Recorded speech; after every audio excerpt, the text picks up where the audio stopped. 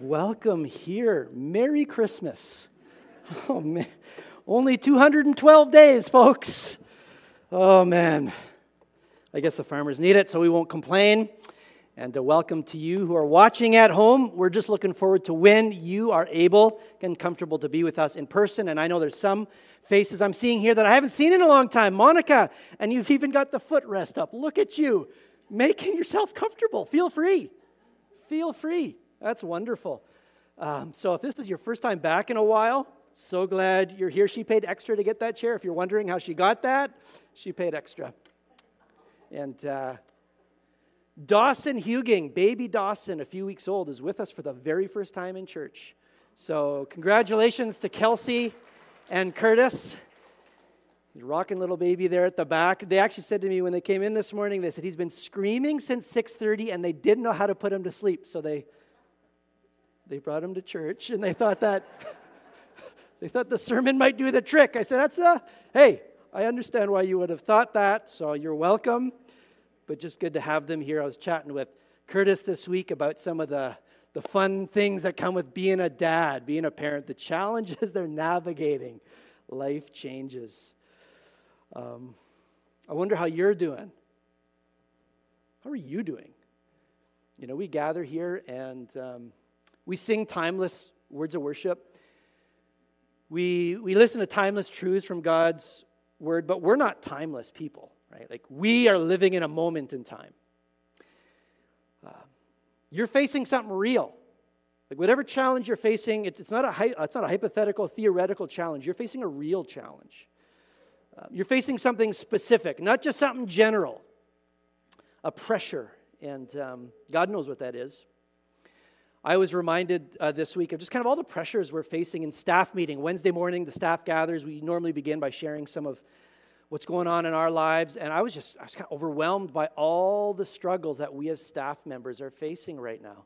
I don't know if you heard this, but Angela Wolf, our children's ministry director, her barn burned down Monday morning. All the animals perished.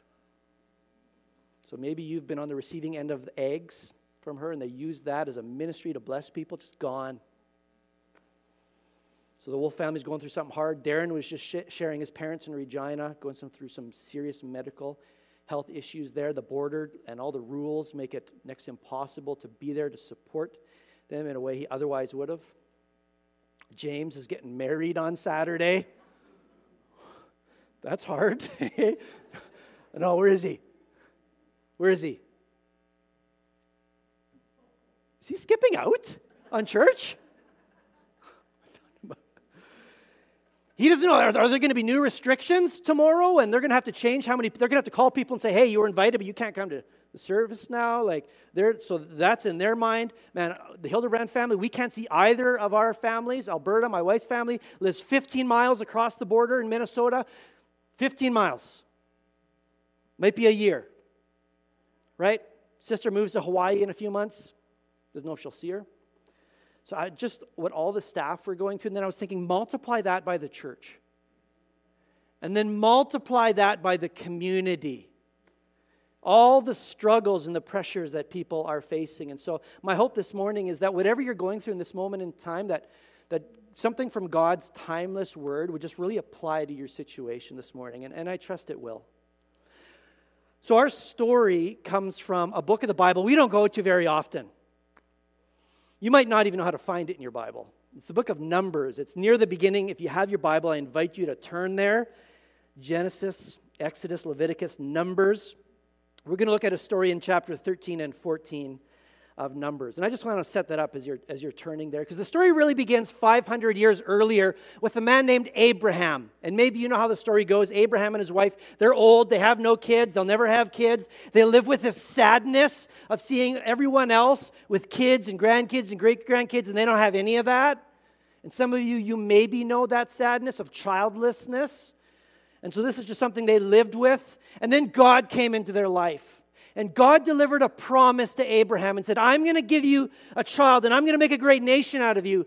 And I'm going to bring you into a land, a good land that I'm going to give to you and your descendants. And not long after that, a child arrived, Isaac. And a nation grew. And I can't tell you the whole story, but they found themselves in Egypt for 400 years, the people of Israel, where they became slaves to Pharaoh, and they had a miserable existence, except God remembered them, and God delivered them from their slavery.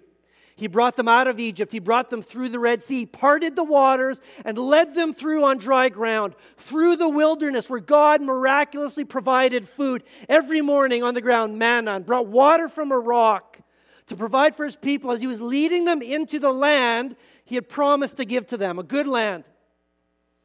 And now this is where the story begins. These people, the people of God, are standing on the border of God's promise, the border of this land about to enter in. I don't know if you've ever stood on the border of something big. That's normally when fear hits. When this one next step is the big step. I remember when I was getting ready to propose to Erica. As soon as I made that decision, I had the date on the calendar, I had the plan, I started to get nervous. But boy, on the day of, when it came, this is good, it's now. Now's the time to bow the knee. To bow the knee? That's not how marriage works, ladies. To bend the knee? I don't think it works that way either. Man, so when you're standing on the border of something, I don't know, that's when the pressure of fear arrives. You know fear, don't you? Maybe you're afraid of something today. In this series that we're continuing called Under Pressure, we're looking at a variety of pressures that we experience that aren't unique to us, that people in the Bible experience pressures. And we're looking at stories where two people or two different groups of people were under the same pressure and responded in different ways with different outcomes. And what we're finding in this series is that the direction of your life is not determined by the struggles you face, but it's by how you respond to those struggles. That's what determines the direction of your life. It's not what you face, it's how you face it. And we all face fear. We all face fear. And that's what we want to look at this morning, the pressure of fear. And what is fear? Fear essentially is just the feeling that the future may be too much for me. The future may be too much for me. It's this anticipation and expectation of a bad future. That's fear. And so in this story, we're going to see a people that faced fear. It's a story of 12 spies. 12 spies. 10 respond one way and 2 respond a very different way. It begins this way, and it's too long to read the whole story, right? We're just going to skip through this. So here they are on the border of the land, the promised land. Chapter 13, verse 1, God says to Moses, "Send some men to explore the land of Canaan, which I am giving to the Israelites. From each ancestral tribe, send one of its leaders." And so they select 12 men, one from each tribe of Israel. In verse 17, Moses said to them, exploring Canaan, he said, Go up through the Negev and into the hill country and see what the land is like and whether the people who live there are strong or weak, few or many. What kind of land do they live in? Is it good or bad? What kind of towns do they live in? Are they unwalled or fortified? How is the soil? Is it fertile or poor? Are there trees in it or not? Do your best to bring back some of the fruit of the land. And so they go. It says, when they reached the valley of Eshcol, verse 23, they cut off a branch bearing a single cluster of grapes, and 2 of them carried it on a pole between them because the grapes were so big, the land was so good, it produced fruit so big, it had to be carried between 2 people on a pole. And along they carried some pomegranates and figs, and that place was called the Valley of Eshcol because that cluster of grapes they cut off there. And at the end of the 40 days, they returned from exploring the land, and they gave Moses this account, verse 27. We went into the land to which you sent us, and it does flow with milk and honey. Here's its fruit. But, we're going to come back to that word, but the people who live there are powerful, and the cities are fortified and very large. We even saw descendants of Anak there. Now, Anak, that's actually a Hebrew word that means neck. We saw giants, is what that means. We saw a race of really large people. We encountered giants. Verse 30, then Caleb, one of the 12 spies, he silenced the people before Moses, and he said, we should go up and take possession of the land, for we can certainly do it. But the men who had gone up with him said, we can't attack those people. They are stronger than we are. So in chapter 14:1, it says, that night all the members of the community raised their voices and wept aloud. All the Israelites grumbled against Moses and Aaron, and the whole assembly said to them, "If only we had died in Egypt, we should have never left. Or if we had died in this wilderness, why is the Lord bringing us to this land only to let us fall by the sword? Our wives and children will be taken as plunder. Wouldn't it be better for us to go back to Egypt?" And they said to each other, "We should choose a leader and go back to Egypt." Here we have a group of people confronting the pressure of fear.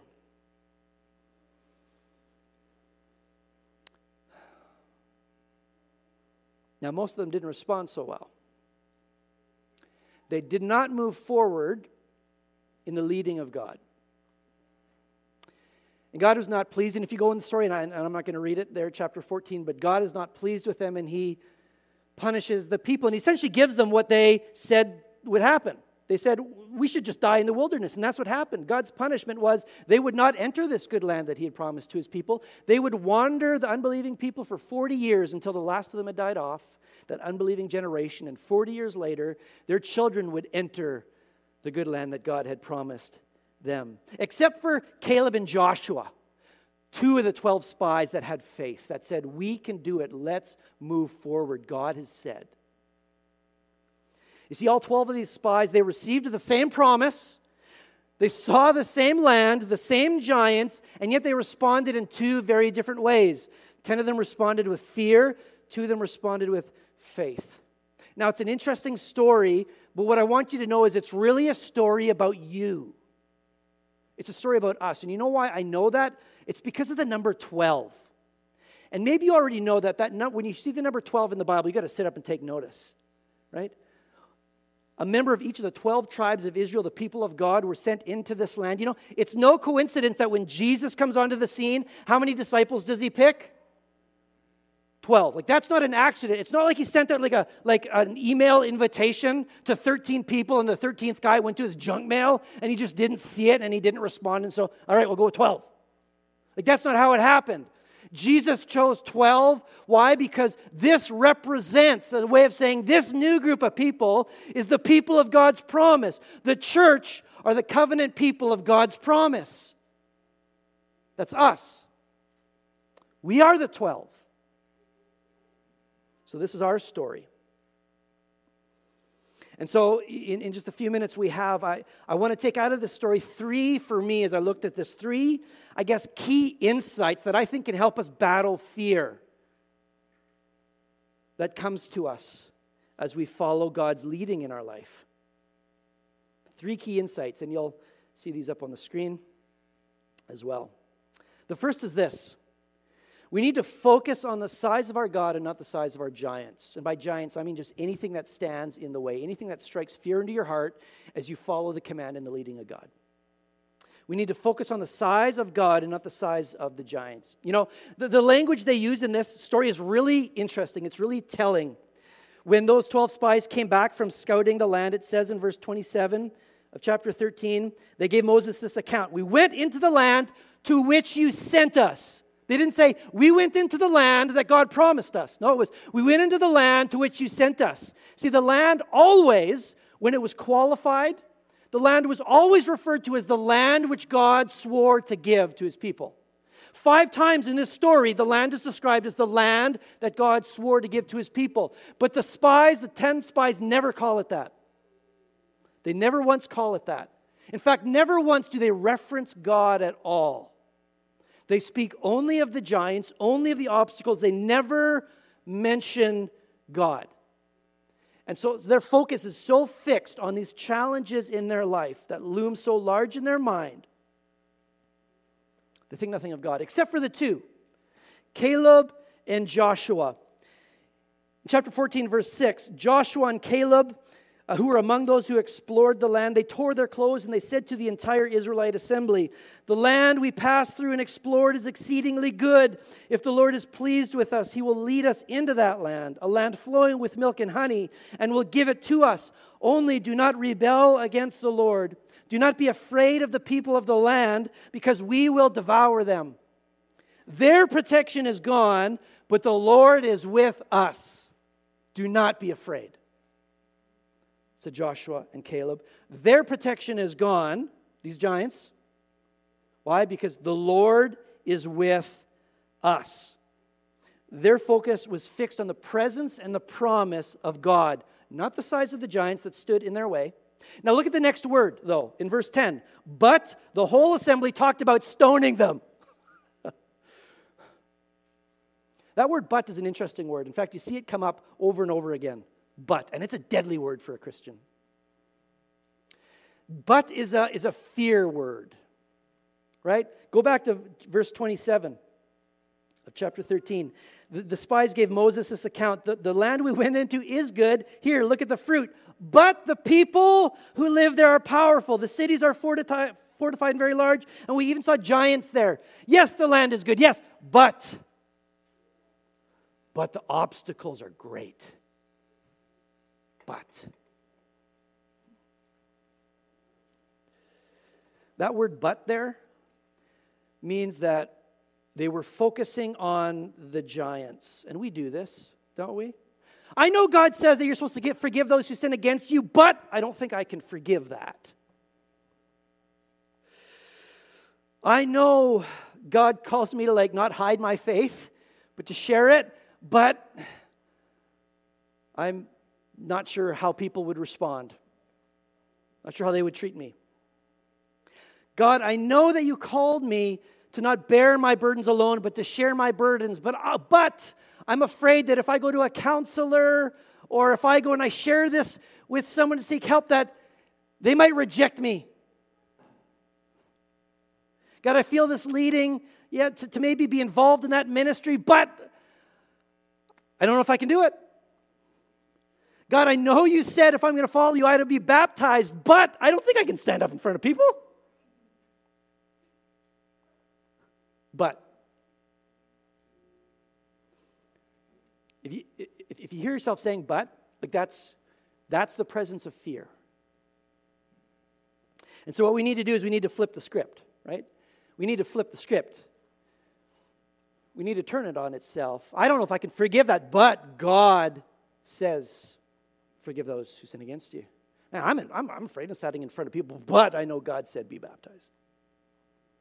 Now, I don't know how they're going to respond. I'm afraid that, it's going to change the relationship. But God says, let your light shine. Don't hide it. And we need to flip the script to focus on the size of God in whatever we face, not the size of the giants. And so the question I'm going to come back to a few times is, in your life, is there a but? Like one T. You know what I'm doing right there? Is there a but in your life? Is there a but that is getting in the way of God's blessing that comes through obedience, through following his leading? Is there a but that you need to get out of the way? These 10 spies, they were focused on what they saw, the giants, and they said, how can we do this? And the other two, Caleb and Joshua, they were focused on, not on what they saw, but on what God said. On what God said. He will do this. He will do this. To believe in God means to accept all that he says and act accordingly. So is there any fear you're facing, right? It's causing you to maybe stop or want to retreat in the way that God is leading you? The second key to battling fear here is to surround yourself with encouraging voices, not discouraging ones. Surround yourself with encouraging voices, not discouraging voices. These 10, they spoke discouragement to those around them. They were negative. In fact, the more they spoke, the more their negativity grew. Chapter 13, verse 31, but the men who had gone up with them said, we can't attack these people. They're stronger than we are. And they spread among the Israelites a bad report among the land they had explored. They said, the land we explored devours those living in it. Now it's not even a good land anymore. All the people we saw there are of great size. Well, that's not true. Like some of them were, like the Anakites, they're of great size. But now all the people that we saw there are of great size. And so as they fixated their focus on the giants got bigger and bigger and bigger. Right? Because they spoke negativity, discouragement. And that spread to the people. In fact, when Moses tells the story about this, after 40 years, after all those people died, and they're now at that same point again 40 years later, that's how the book of Deuteronomy, the next book, begins. And Moses talks about this to those people, to their children. He says in Deuteronomy 1 verse 26, "You were unwilling to go up. You rebelled against the command of the Lord your God. You grumbled in your tents and said, 'The Lord hates us, so he brought us up out of Egypt to deliver us into the hands of the Amorites to destroy us. Where can we go? Our brothers,'" let's take note of these words, "our brothers have made our hearts melt in fear. They say, 'The people are stronger and taller than we are. The cities are large with walls up to the sky. There's even giants there. Our brothers have made our hearts melt in fear.'" And this is what we need to understand, is both discouragement and courage are contagious. You catch it from those around you. And so the Israelites, they caught fear. They caught discouragement, because discouragement begets discouragement, and fear begets fear, and grumbling begets grumbling, and faith begets faith, and courage begets courage. Surround yourself with encouraging voices, not discouraging ones. And you know what? Have you noticed that there's a lot of discouraging voices out there? Especially now? Like COVID has just brought out the worst in a lot of us. Probably all of us. It's a good testing for what's in our heart and our mind. Man, this season has brought pressure. There's lots of voices out there, whether it's the news, whether it's social media, the stuff you hear and see. Maybe it's the stuff that those around you, friends, colleagues, whatever, family members say. How is it affecting you? How are all those voices affecting you? Is it fueling fear, discouragement, or is it fueling faith, courage? How can you surround yourselves with voices that encourage, that fuel your faith, that help you to focus on God? That's what it means to encourage one another. To encourage one another means to point each other to the size of God, away from the size of the giants to the size of God. That's encouragement. How can you surround yourself with that? I'm asking myself this. I'm not 100%, I'm not super great at this myself. I sometimes think too highly of myself. Doesn't affect me. Yeah, the news, Facebook, doesn't affect me. I'm very objective. I realize it affects me more than I might want to admit. It increases my stress, my fear, my negativity. I get up in the morning and I take my iPhone, read the news, go on Facebook.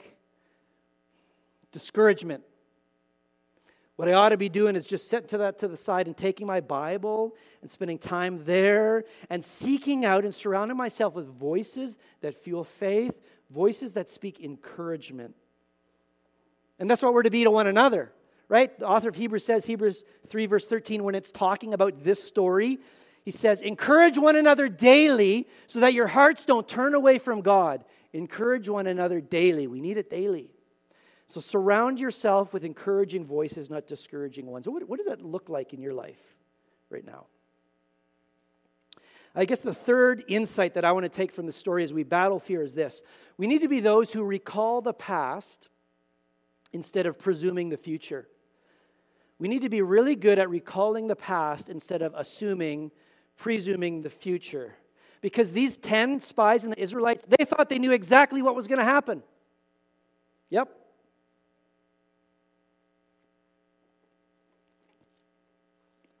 Look at chapter 14, verse 3.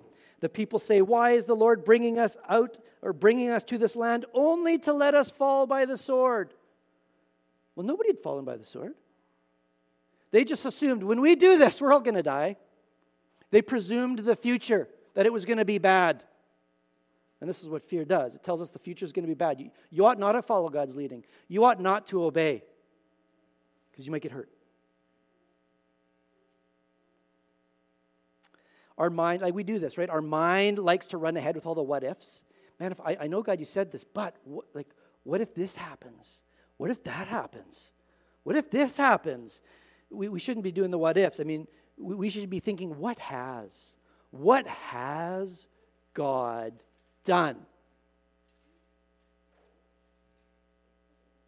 If you go on in chapter 14, verse 22, one of the reasons God is upset with them, he says, weren't these the same people that went through the Red Sea? Weren't these the same people that ate the manna that I gave miraculously in the wilderness? Weren't these the same people that drank water from the rock? Haven't I provided every step of the way? And now they get here and they want to turn back? They were forgetting the incredible things that God had done. And that's what fear causes us to do. It causes us to forget the past, what God had done. So when you're afraid, you really need to remember what God has already done for you. Like I've tried to train myself to do this. I have 3 or 4 go-to stories in my life. When I look back, I go, God was there. No doubt about it. God's presence was there. God's perfect provision was there. He worked a miracle in my life there. No denying it. And so when I face something that scares me and I want to stop and retreat, I'm trying to train But remember, Rusty? Remember back when you needed to sell that house in Blind River? You had to buy it and sell it. Do you remember what happened? Do you remember how you got Cooper the dog? That's a cool story. Do you remember how that happened? Do you remember that time when you were in Niverville and you lost your job and then that thing happened? Do you remember, Rusty? Oh, yeah. Yeah, God is with me. God is for me. God has always provided. Why am I afraid? Why do I think he might stop now? So, I don't know, do you have any of those in your life? Do you have any go-tos? You all need a go-to. Some experience of God in your life that you can revisit that might encourage you to move forward in God's leading in faith. What's your go-to? What is that in your life? Fear expects a bad future, but these two, Joshua and Caleb, they had positive expectations. They said, we can certainly do this, which isn't positive thinking. Hey, the Bible's not into positive thinking. Okay? Like, hey, just have the right attitude. It'll all work out. Now, the Bible doesn't teach that. That's not what it is. It's not we can do this. It's God can do this because God has promised. God has promised. God is with us and God is for us, and he has said. God has said. Not positive thinking, it's God has said. The only battle that you don't win as a Christian is the battle that you don't fight. The battle that you don't fight. And it's a shame. It's a shame they didn't go in. They didn't experience the blessing of God in this situation, and they actually got the very thing they feared, right, which is to perish in the wilderness. And it's a shame they didn't go in, because had they gone into the land, they would have found something very different than they expected when they presumed the future. In fact, when the Israelites did end up going in 40 years later, again, they sent in spies. And this is what it says in Joshua chapter 2, verses 8. When Joshua now sent in some spies again to scout the land, the spies came into this powerful city of Jericho, this walled city.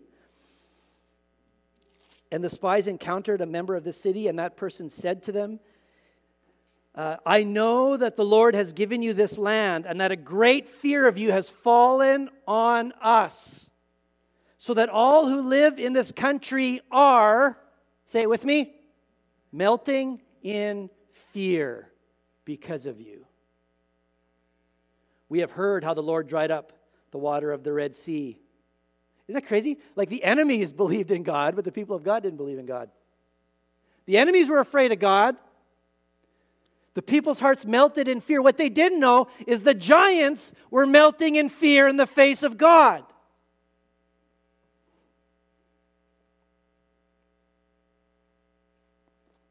Everything you face, every giant you face is afraid of your God. So back to that question. Is there a but? Facing the pressure of fear, is there a but that is getting in the way of God's blessing in your life, that is causing you to not move forward in the command and in the leading of God in some way? That's causing you to stop, maybe causing you to shrink back and retreat. Caleb had a different spirit. Numbers 14:24, it says, but Caleb had a different spirit than the others. And you know what? If you're a Christian, you have a different spirit too. Back to those words Darren read in Romans chapter 8. We do not have a spirit that makes us slaves to fear, but we have a spirit that brought about our adoption to sonship, by whom we cry, Father, Abba, Daddy. To all who believed in Jesus' name, God gave the right to become His children. If you trust in Jesus, you have a different spirit. You have a different spirit. You know that land that they eventually got into, it was a good land, but they did not find true full rest in that land. In fact, in Hebrews chapter 4, when the author of Hebrews in the New Testament is talking about this story, he says, if Joshua had actually led them into a place of true rest, would God have said that there was another day coming in which His people would find true rest, Sabbath rest? And that day came with Jesus. Right? Rest, freedom from fear, is not found in a place to live, circumstances to habit. It's found in a person to know, the person of Jesus. It's Jesus who said in Matthew chapter 11, verses 28 and 29, come to me, all you who are weary and burdened, and I will give you, say it, rest. Take my yoke upon you and learn from me, for I am gentle and humble in heart, and you will find rest for your souls. Come to me, all you who are weary and heavy laden, all of you who are afraid, come to me. Lay it down. Find true rest. So, is there something right now in life you're facing, a burden, a fear that you need to lay down this morning? Is there a but in your life that you need to move to the side? A but that might just be keeping you from God's abundance in your life, from His blessing. A blessing that comes only when we walk in obedience to His word, to His leading. Think on that. Is there any but that you need to get out of the way? You know, you can't choose your trials, but you can choose to trust God. And you can't choose your obstacles in life normally, but you can choose to obey. And so I want to just put this prayer up on the screen. This is a prayer that Erica shared with me. It was in one of her devotional readings this week. And I thought, this really is the prayer we need to pray this morning. And so as you're just reflecting on that question I put to you, is there any fear that you're facing right now that's maybe causing you to stop or maybe to retreat in God's leading in your life? To not move forward in His commands? I just invite you to kind of to think on that thing and then to pray this prayer. I'll give you a minute to do that just in your own heart between you and God. I invite you to pray this prayer and trust Him anew.